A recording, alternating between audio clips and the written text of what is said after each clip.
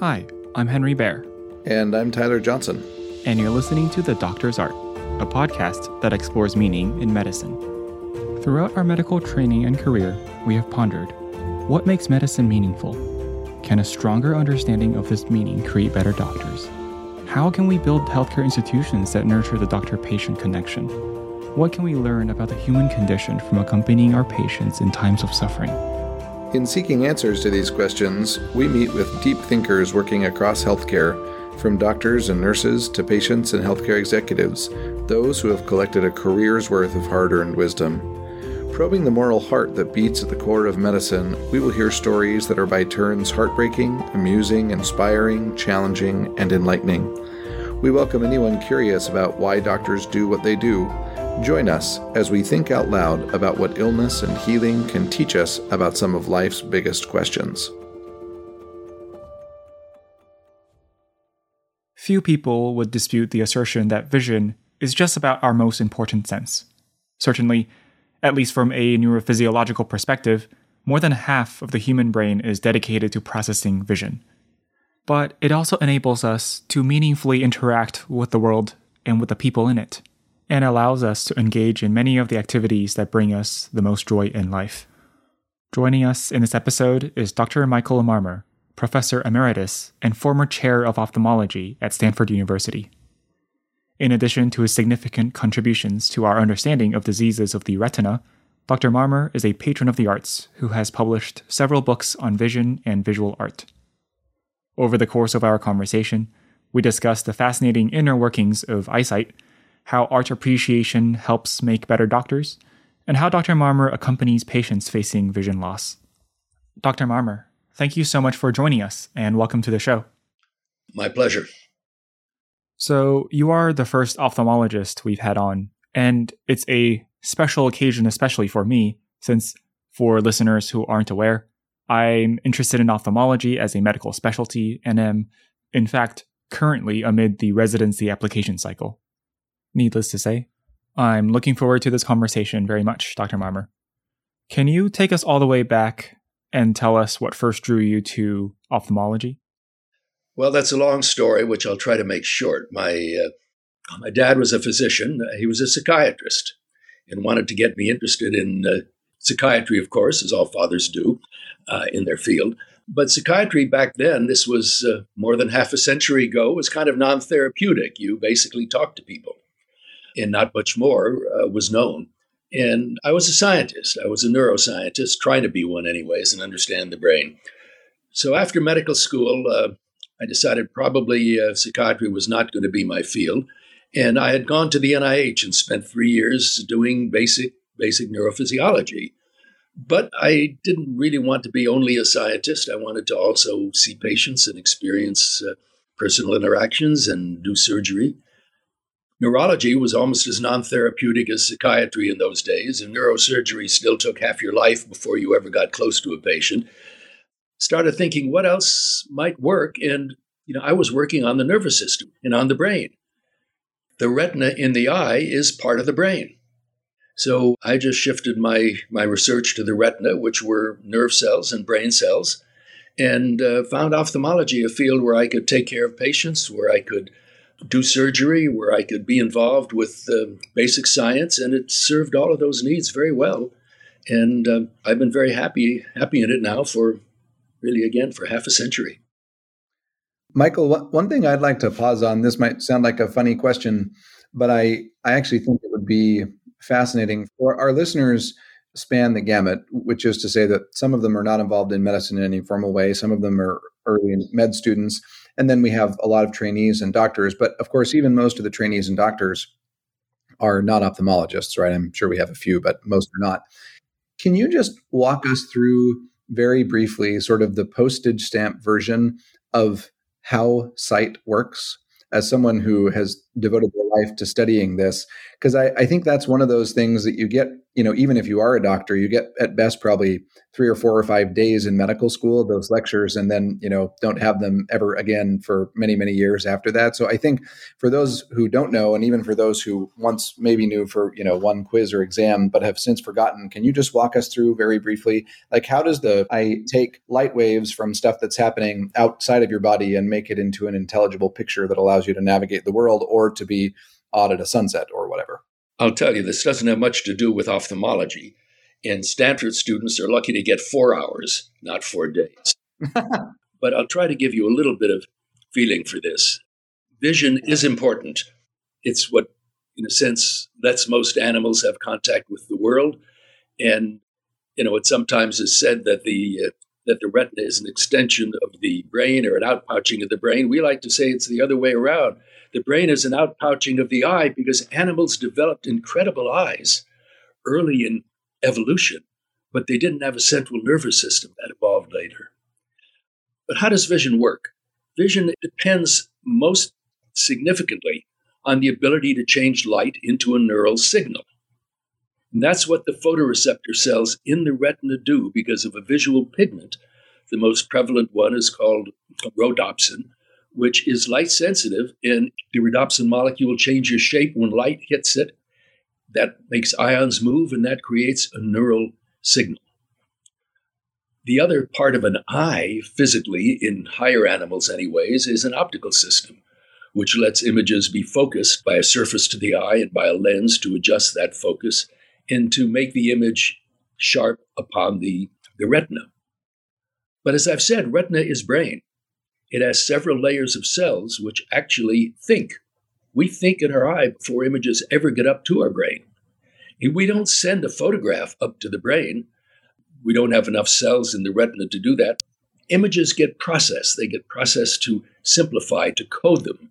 So we can use less cellular energy when we sell things up to the brain. We look at edges and contrast and are very sensitive to lights and darks. And color is then added on as a sort of a secondary sensation that higher mammals, really only the humans and the great apes, have full color sensitivity. Your dog and your cat are colorblind, red-green colorblind. And so we send a coded image up to the brain, which then receives it first in the primary visual cortex in the back of the brain, and then that information gets sent out to multiple centers in the brain, which eventually interpret faces and print and all the things that make our visual world possible.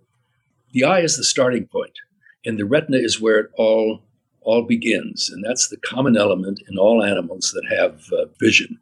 When I talk about art, I'm talking about to teach about how the eye begins the process of seeing, and the way that we see contrast and color within the eye before it ever gets to the brain really provides the power of the eye and the constraints upon what we can see in the world.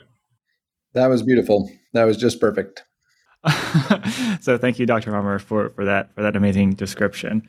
You just alluded to art, which we know is a very, very big part of who you are and your interests in your work. Before we get to that, I just want to go back a little bit to your mention of one of the things that you love about ophthalmology is that you are able to engage in research, but at the same time engage in surgical work and have these longitudinal patient relationships. I'd like to touch on some of those points. For our listeners, especially for those who may not be ophthalmologists, which I would assume are most of them, can you tell us in broad terms what your research has focused on and some of its clinical implications? Sure, and this too now will lead us to several points that you've alluded to. My research was basic neurophysiology. I studied the retinal cells and a layer of cells called the pigment epithelium right behind the retina, which is critical to retinal function because it supports the retina, controls ionic movement, proteins to the retina. Looked at the electrical signals that came out of these cells and how they work and how they support the retina and how we can use them clinically. We can record electrical signals from the eye, from the retinal cells, just by putting a fine wire on the surface of the eye. And this is done clinically with a test called the electroretinogram. It's not hard to do. We do it for diagnostic purposes to learn about diseases that affect the retina. And so I was studying all these processes, working with animals and trying to understand really the basic mechanisms of some aspects of the retina. It's a part of a broad sense I have, and this was always a dominating part of my teaching and understanding of ophthalmology, is that you can't be a good doctor in any field if you don't understand how the diseases work and how the tissues work that make the diseases. Otherwise, all you're doing is following numbers or following a cookbook, and you're not really treating people, and you don't have the ability to judge when something is going right or going wrong, or when this may be a new or rare disease. You really have to understand physiologically, pathophysiologically, what is going on. And so that always drove my teaching and my understanding. Now, what I did with ophthalmology, however, is more complicated, and I'm not your typical ophthalmologist. I loved surgery. It was one of the reasons I went into it, and every ophthalmologist learns to do cataract surgery very, very well. And I did for about 20, 25 years, but my interest, of course, academically is in the retina, and I gravitated to a small part of medical retinal disease, which deals with hereditary conditions mostly that affect the specific function of those photoreceptors and interretinal cells that I was studying. These diseases mostly are untreatable and just beginning now to be treatable with gene therapy that's coming in but doesn't yet quite work. Ironically, after about 25 years in the field, I gave up cataract surgery because I wasn't doing very much of it, and worked with these diseases, trying to help my patients understand what was going on, why, what they could hope for, what was realistic. The irony was that I chose ophthalmology because I didn't want to do psychiatry, and I ended up practicing a lot of psychiatry with my patients. I think that's a really, really fascinating point. You talk about how a lot of the diseases that you were counseling patients on didn't really have curative interventions or even interventions to slow their progression in some cases. Can you tell us more about what those patient interactions were like? Like in those cases, what do you do for patients? How do you comfort them? Well, you comfort them with understanding. People can deal with disease as doctors can deal with disease if they understand it. If they don't, and somebody just says, oh, you have retinitis pigmentosa, you'll be blind in 10 years, they go home and cry. But if you tell them, look, let me tell you something about this disease, how it changes, what you can understand, what you can follow on the web now, that lets people go away feeling that they are somewhat empowered to deal with it. Ophthalmology does have a little bit of a problem in that many ophthalmologists really want to do surgery, as most surgeons do, and don't spend a lot of time with their patients and don't take the time to help patients really understand what they're doing and why and what choices they have. And I think there's no field of medicine, no matter how technical, that doesn't gain from developing a rapport with your patients and taking the time to understand. People often say, well, what are the things you ask when a patient comes into your office? And many doctors start asking about symptoms and does it hurt here and does it do that? That's not the right question. The question is to ask the patient, why are you here? What can I do for you? And then if you don't get an answer that helps you diagnose, then you can ask things more specific. But you'd be surprised how many patients come in to see the doctor for something other than what you think they do. And sometimes other than you can do much about, but at least then you know what it is and you can help them. So, sight, maybe most of all the senses, with the possible exception of hearing, but I would say sight even more than that, is the one that is so fundamental to the way that we process the world that most of us, myself included, aren't even aware it's a thing, right? Because it's like the fish, right? The proverbial fish trying to understand the wetness of water. is, right? That which within which we are enveloped is the visual world. And so I guess that's just to say that I would be interested, though I imagine this is a hard topic in some ways, to hear you talk about what is it like for people, particularly people with chronic progressive diseases, to slowly lose their vision over time. As the doctor who's taking care of them, seeing that experience and sensing it a little bit vicariously, what is that like for them? This is a topic that is complex. We have to be careful. People who are deaf live in a very functional world and find other senses to satisfy their needs and to understand what's going on. And we shouldn't be disparaging. Sight is important to all of us. And people that are losing sight have to learn to cope with it. But they cope with it by taking on these other alternative means of hearing and touch and finding other ways of knowing what's going on. They lose a lot that they can't get back. The great composers like Beethoven and Smetana did many of their best works, composed their best works when they were totally deaf, essentially. Why? Because there's a surrogate for music. You can write down on a score what something sounds like. There's no surrogate for vision. There's no way to describe in words or to something that you could read or tell someone about exactly what a painting or even a scene out in the garden looks like. So yes, there is definite loss, and the best you can do is help people to grow with it, learn from it, to figure out how they're going to get around it and how they're going to cope with the things they need to do, whether they're by themselves or whether they have family or a support team. But it's not something that I can easily answer. I deal with the science. I'm not a psychiatrist. I'm not a physical therapist. I'm not a philosopher.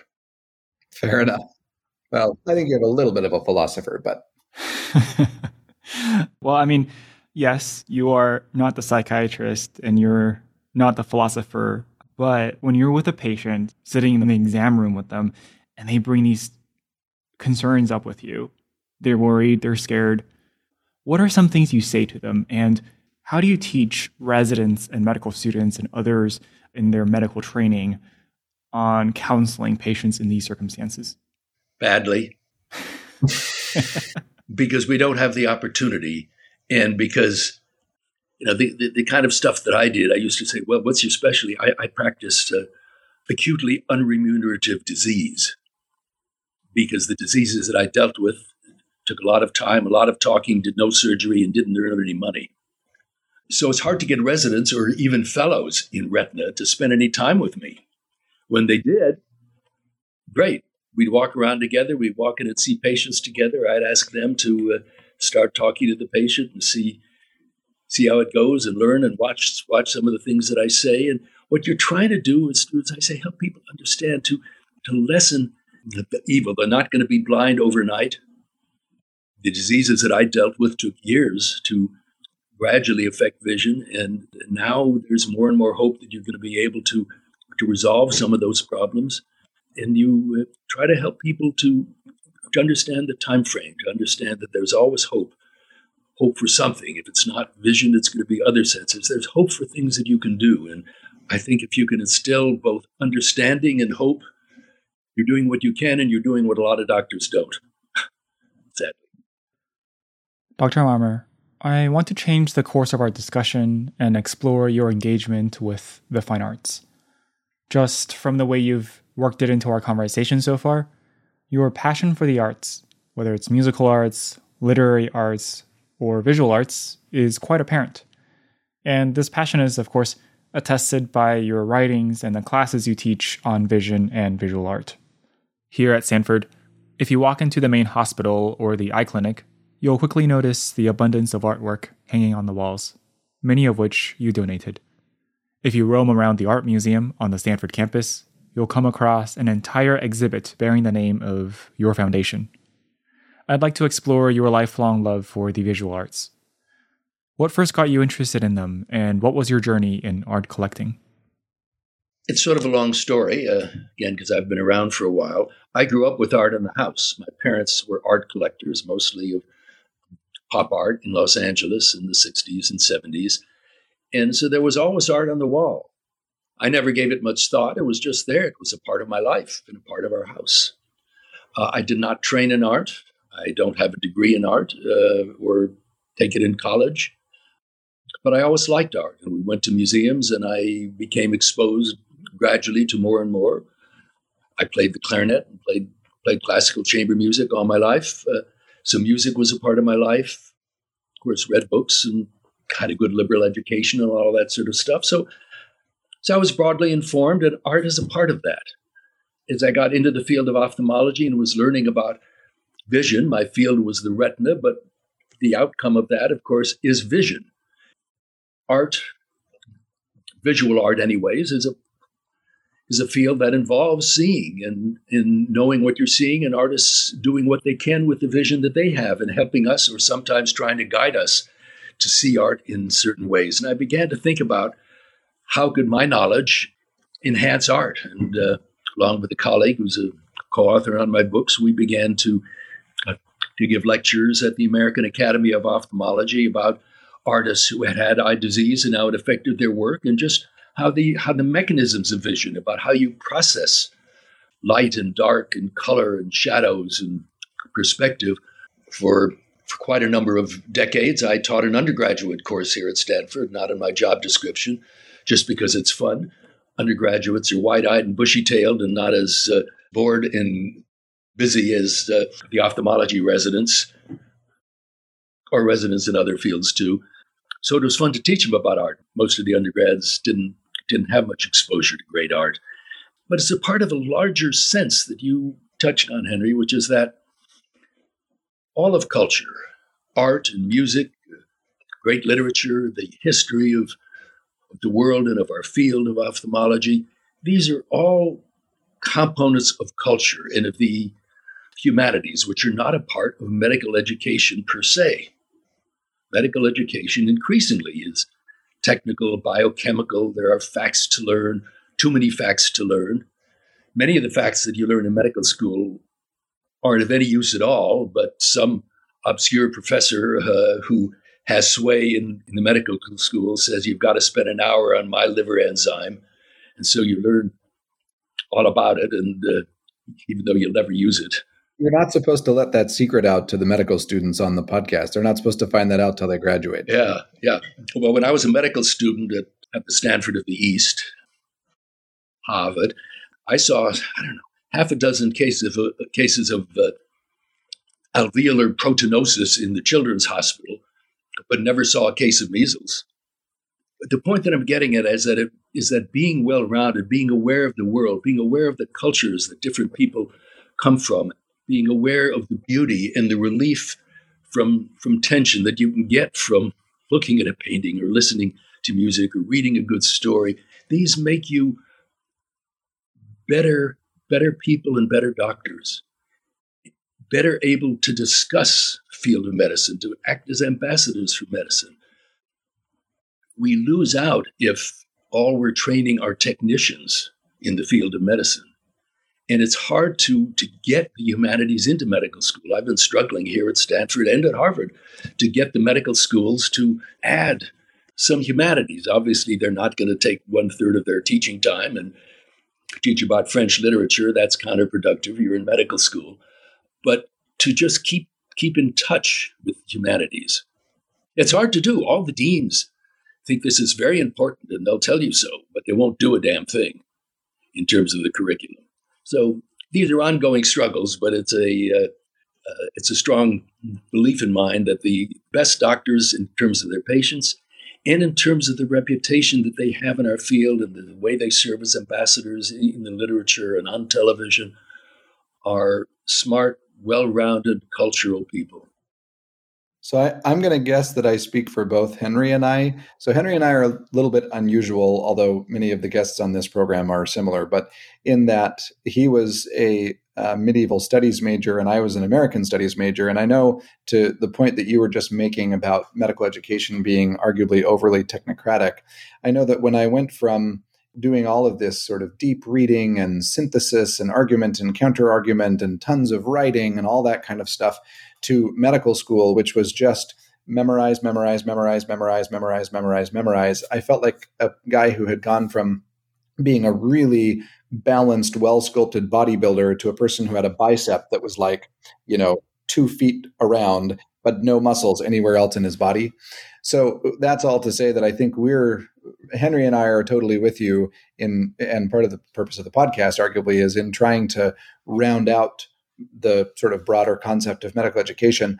But I would like you to dive a little bit more deeply into, which is to say, we totally agree with your point, but can you speak as someone who's been a patron of the arts and very involved in the arts, what is it that you think a study of the arts brings to the study of medicine that can't be gotten in any other way? It brings quite a number of things. It brings insight into how we see, into how we think. What does it mean to say something is good or bad or pretty or not pretty? And that comes into how you practice. Is this disease important? Does it affect people? How do people think about it? It's fun. It's relaxing. It gives you a break from other ways of thinking about things. And that's very vital too. If you spend all your time in technocracy, so to speak, thinking only about building up that biceps of your brain, you lose sight of the fact that there are other things to do, and you can get bored, you can get overly stressed. The arts do an awful lot. They make you in touch with other people and other ideas, and that's vital. And that's vital in science too. If you spend all your time thinking, I've got the cure for cancer, and never stop to look what other people are doing or what other type of cancers are out there or what we're learning about it, you're not going to be a good scientist. It takes a breadth of awareness to stay involved with everything, to stay happy, to do all sorts of things. But frankly, just being able to look aside now and again from that textbook and sit back and listen for 15 minutes to Mozart or to Poulenc is good. It's therapeutic. It's a part of life, and it makes you a better person. That really resonates with me on at least two levels. The first one is that I absolutely agree with you that I think the focus, especially of early medical education, is incredibly imbalanced. I imagine that it's that way for complicated historical reasons, which, as you mentioned, once it's established in the bureaucracy, it's very difficult to change something like that. I think it really is unfortunate because I think it impoverishes our medical education, and I think it sort of slants people toward a very narrow way of thinking about what medicine is and what it means, which then biases the way that we practice as doctors further down the road.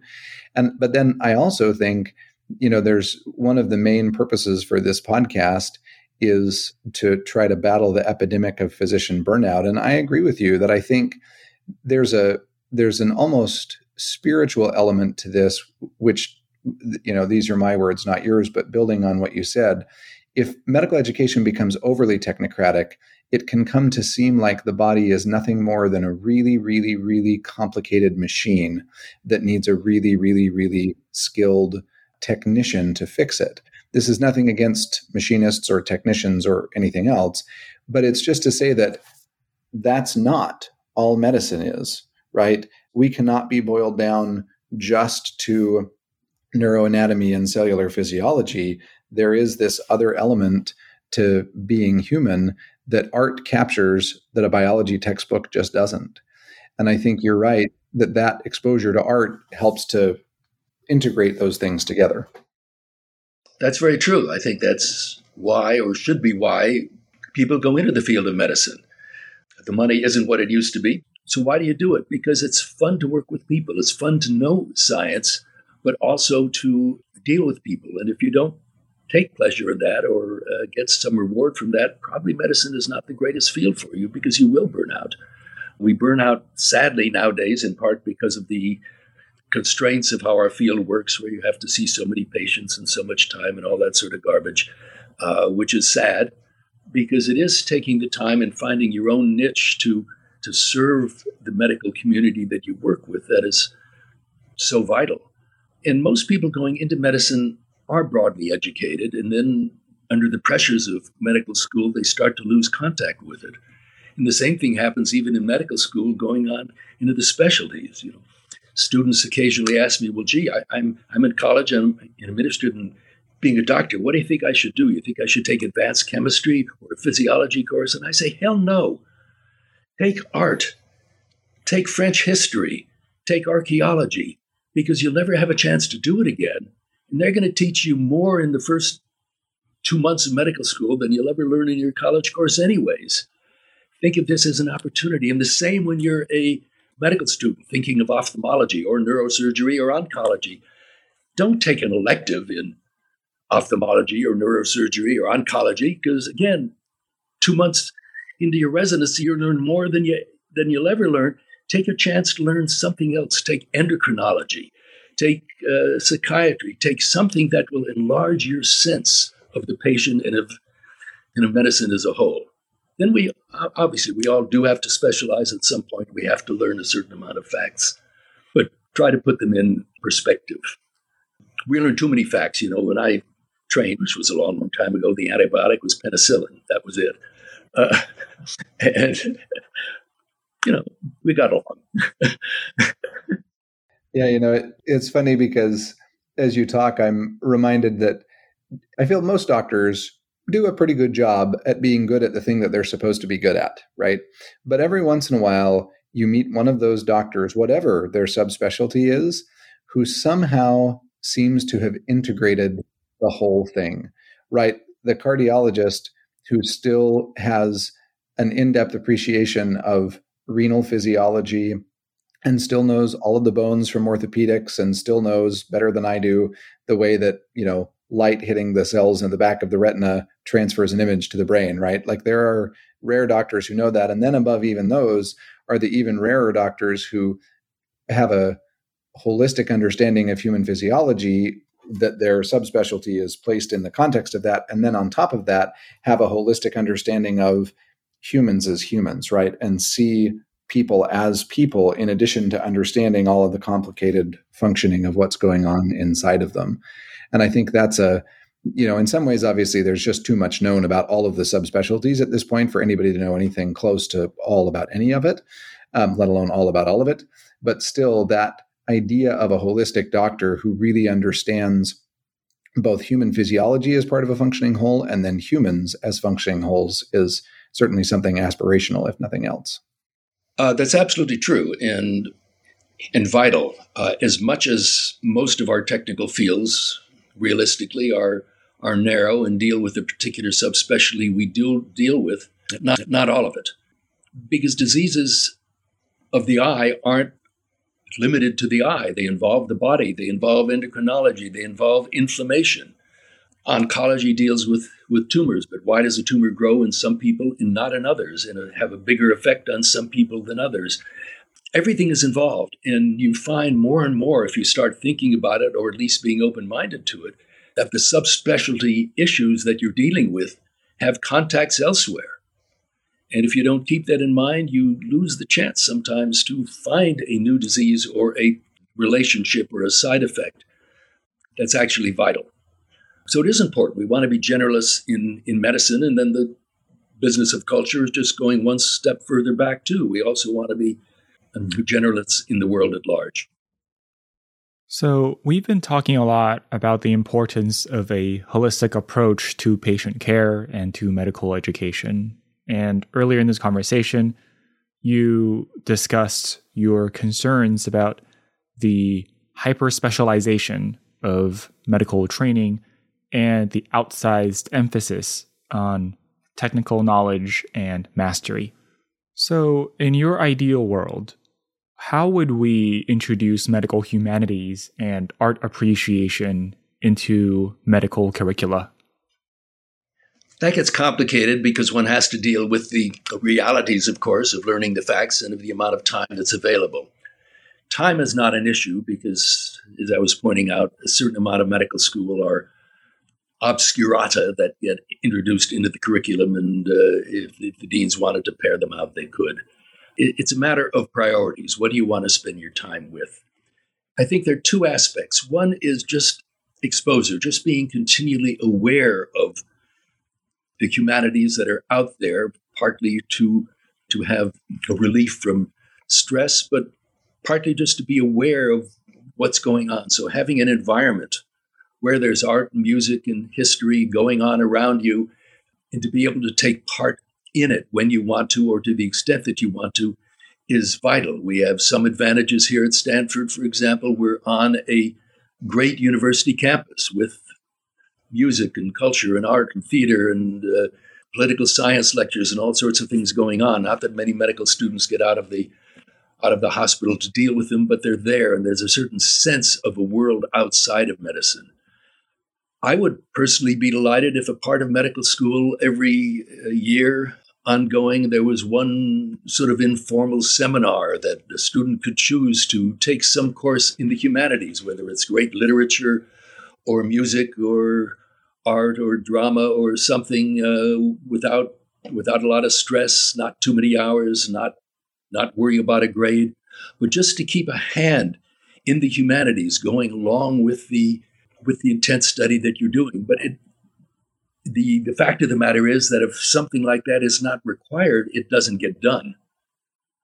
And this is where the deans could come in, but don't come in. Would that be valuable? I don't know. It's something that's sort of in my mind that maybe it would, if it were not too much, if it were a couple of hours a month to sit down in a seminar with somebody from a different field and talk about things other than medicine and stay informed and stay aware. I think these are helpful things to do. Obviously, to have opportunities to exercise whatever cultural interests people have. And we have some of that here at Stanford in a program of medical arts and bioethics that gives students a chance actually to have their concentration in fields other than basic science or traditional medicine. But not many students do it. So my ideal world would be to have a certain amount of required involvement, not so much that it's a burden upon the studying you have to do, but just enough to kind of keep you aware and involved and interested. Yeah, to your point, as a medical student at Stanford, I was one of the few who did use that curricular flexibility to take classes on bioethics, medical humanities, and courses on art and literature. There were a small group of classmates who would take these classes with me, but we were all already interested in the fine arts in the first place.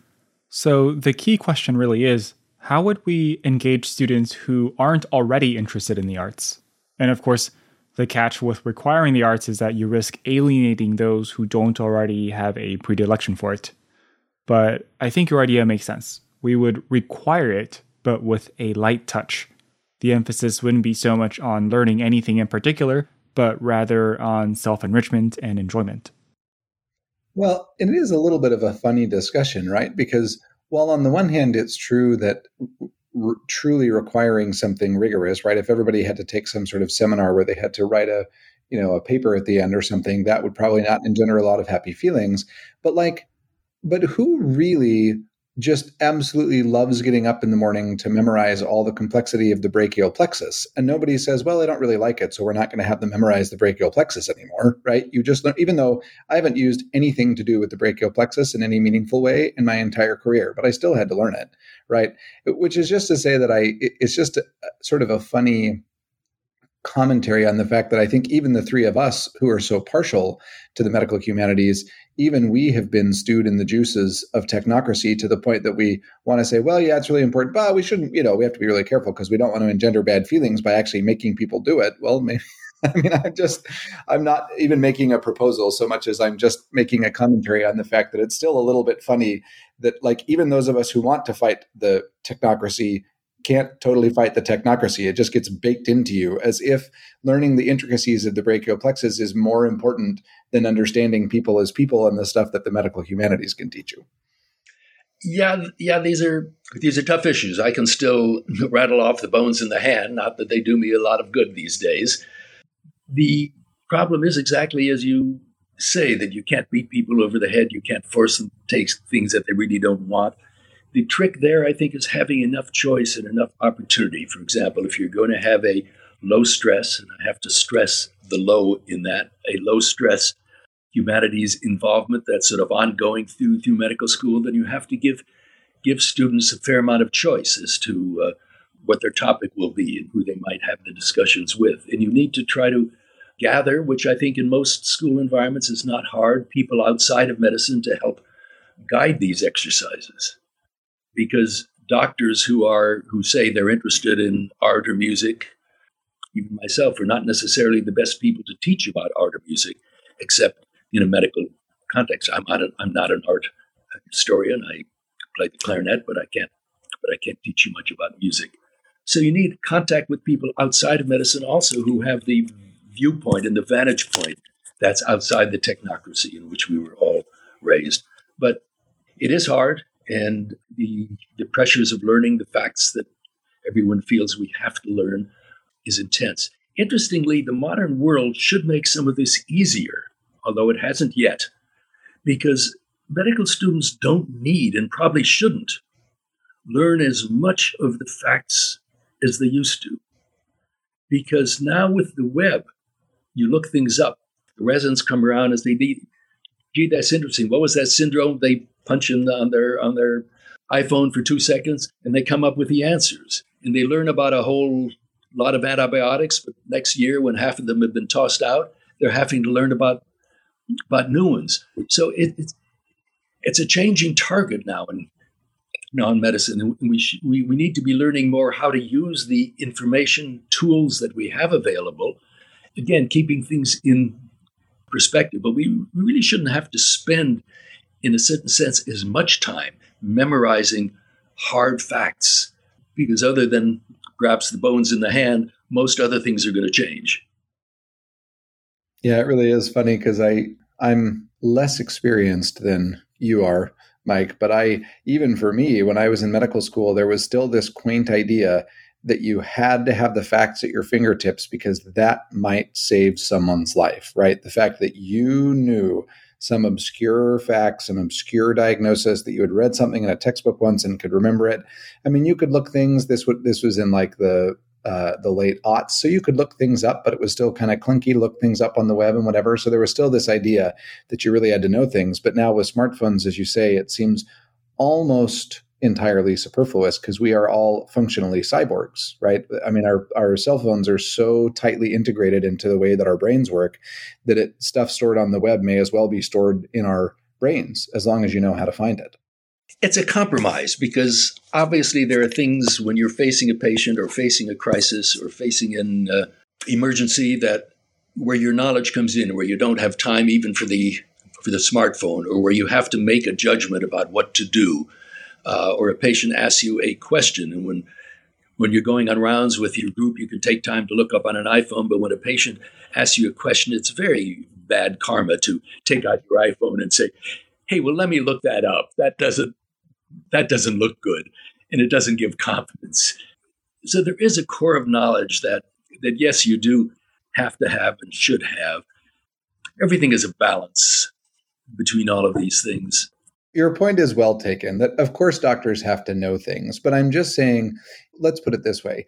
If you think back, this is no longer thankfully true, but until just a couple of years ago, one of the major, almost universally recognized selection criteria for any residency was your score on step one.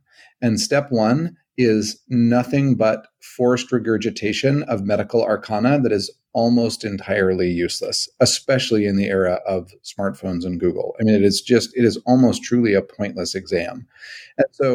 And yet that was one of the main siphoning criteria for residency programs, right? Which is just to say that in medical education, the way that you really prove what the coin of the realm is by what do you use to choose who gets to be in the most selective next step of the training process, right? And so anyway, all of that is just to say that while of course it's true that doctors need to know things, I am hopeful that the fact that step one is now pass-fail is indicative of sort of a shift away from the emphasis on memorizing medical arcana and towards a more holistic understanding of people and pathophysiology and all the rest. Well, this is interesting, and again, a complex issue far outside of our sphere of knowledge, frankly, to deal with, or perhaps social competence to deal with. What makes a good doctor? What should you choose to be a doctor in medical school? I'm still old-fashioned enough to say the doctor should be smart. There's a lot to learn about the body, to know about the body, and to intuit about the body that takes a good mind to deal with it. But then how do you tell when you're choosing people for medical school? Now everything is pass-fail. The colleges are pass-fail. I didn't realize that the boards were pass-fail, but I'm not surprised. So the students come in and they send in their applications and they say, how do you tell? Everybody's got the same good record for medical school. Everybody sends in good letters. Nobody's going to send a bad letter. How do you tell? You sit down and talk to somebody for a few minutes, and some are more articulate than others. All right, that's perhaps an index. Some are psychopathic and they make the best interviews, but they're not really going to be the best doctors. It's very tricky. For a while, UCSF in San Francisco wouldn't consider Stanford medical students because they didn't get grades, and they said we couldn't judge them. We couldn't tell who was any good. Well, I think they've changed now because I don't think they give grades either. It's a real problem. How do you tell by how people are articulate, by how they can solve questions, by what they know? I think there is a balance somewhere of not tossing out all of the knowledge that people do need to acquire, finding some way of judging or evaluating how people can solve problems or deal with information or integrate information. These are all skills that are going to make you a better doctor, but we're floundering to find ways of determining it. And we end up now, medical schools look at, well, who got a prize for ballet or won the race or happened to publish something or worked in politics or worked for some volunteer organization. And so the poor students trying to get into medical school are trying to build their CV full of all this crap that they're not really very interested in, but feel, well, if I don't show that I can do all these things and get some prizes, I'm not going to get into medical school. That's not very productive either. But I don't know the answer. I think it's a hard thing to do. You know, when you talk to somebody long enough, you have a pretty good idea what kind of activity and breadth and smarts they have, but not a 10-minute interview. Well, Dr. Marmor, you have been so generous with your time. Typically, we end our episodes with asking for any advice you would have for our listeners. But in this case, I think you've already given us so much to think about. So instead, I'm going to end by asking you, what are some of the most impactful works of art you have encountered, and why? I will answer that by saying I can't. Because people ask me, what's my favorite painter, or what's my favorite work of art? And there isn't one. How do you compare a Picasso with a cave painting, with a Navajo pot, with a abstract work? They all bring different things to the table and different kinds of joy and understanding and complexity. So my greatest advice about art is don't get hung up about one type, but look to see it all and to enjoy it all. And the same thing goes about music. Sometimes it's a struggle. I was raised in classical music and I love it, but I try to listen to modern music and to some of the newer music that's coming along and some of the newer art that's coming along, because I think if you don't continue to broaden your horizons as to what people are doing and thinking, then you lose contact. I will say that if you want to learn something about the eye and vision in art, that my new book, The Artistic Eye, will be out at the end of 2022. And I think many people interested in medicine and the arts will hopefully find that interesting too. Great. I'll look forward to reading that book. So again, thank you very much for your time, Dr. Marmor, and this was wonderful. So thank you for the conversation. It was good. It was fun to do, and I hope you have enough things to work with, probably too much. Thank you for joining our conversation on this week's episode of The Doctor's Art. You can find program notes and transcripts of all episodes at thedoctorsart.com. If you enjoyed the episode, please subscribe, rate, and review our show, available for free on Spotify, Apple Podcasts, or wherever you get your podcasts. We also encourage you to share the podcast with any friends or colleagues who you think might enjoy the program. And if you know of a doctor, patient, or anyone working in healthcare who would love to explore meaning in medicine with us on the show, feel free to leave a suggestion in the comments. I'm Henry Bear. And I'm Tyler Johnson. We hope you can join us next time. Until then, be well.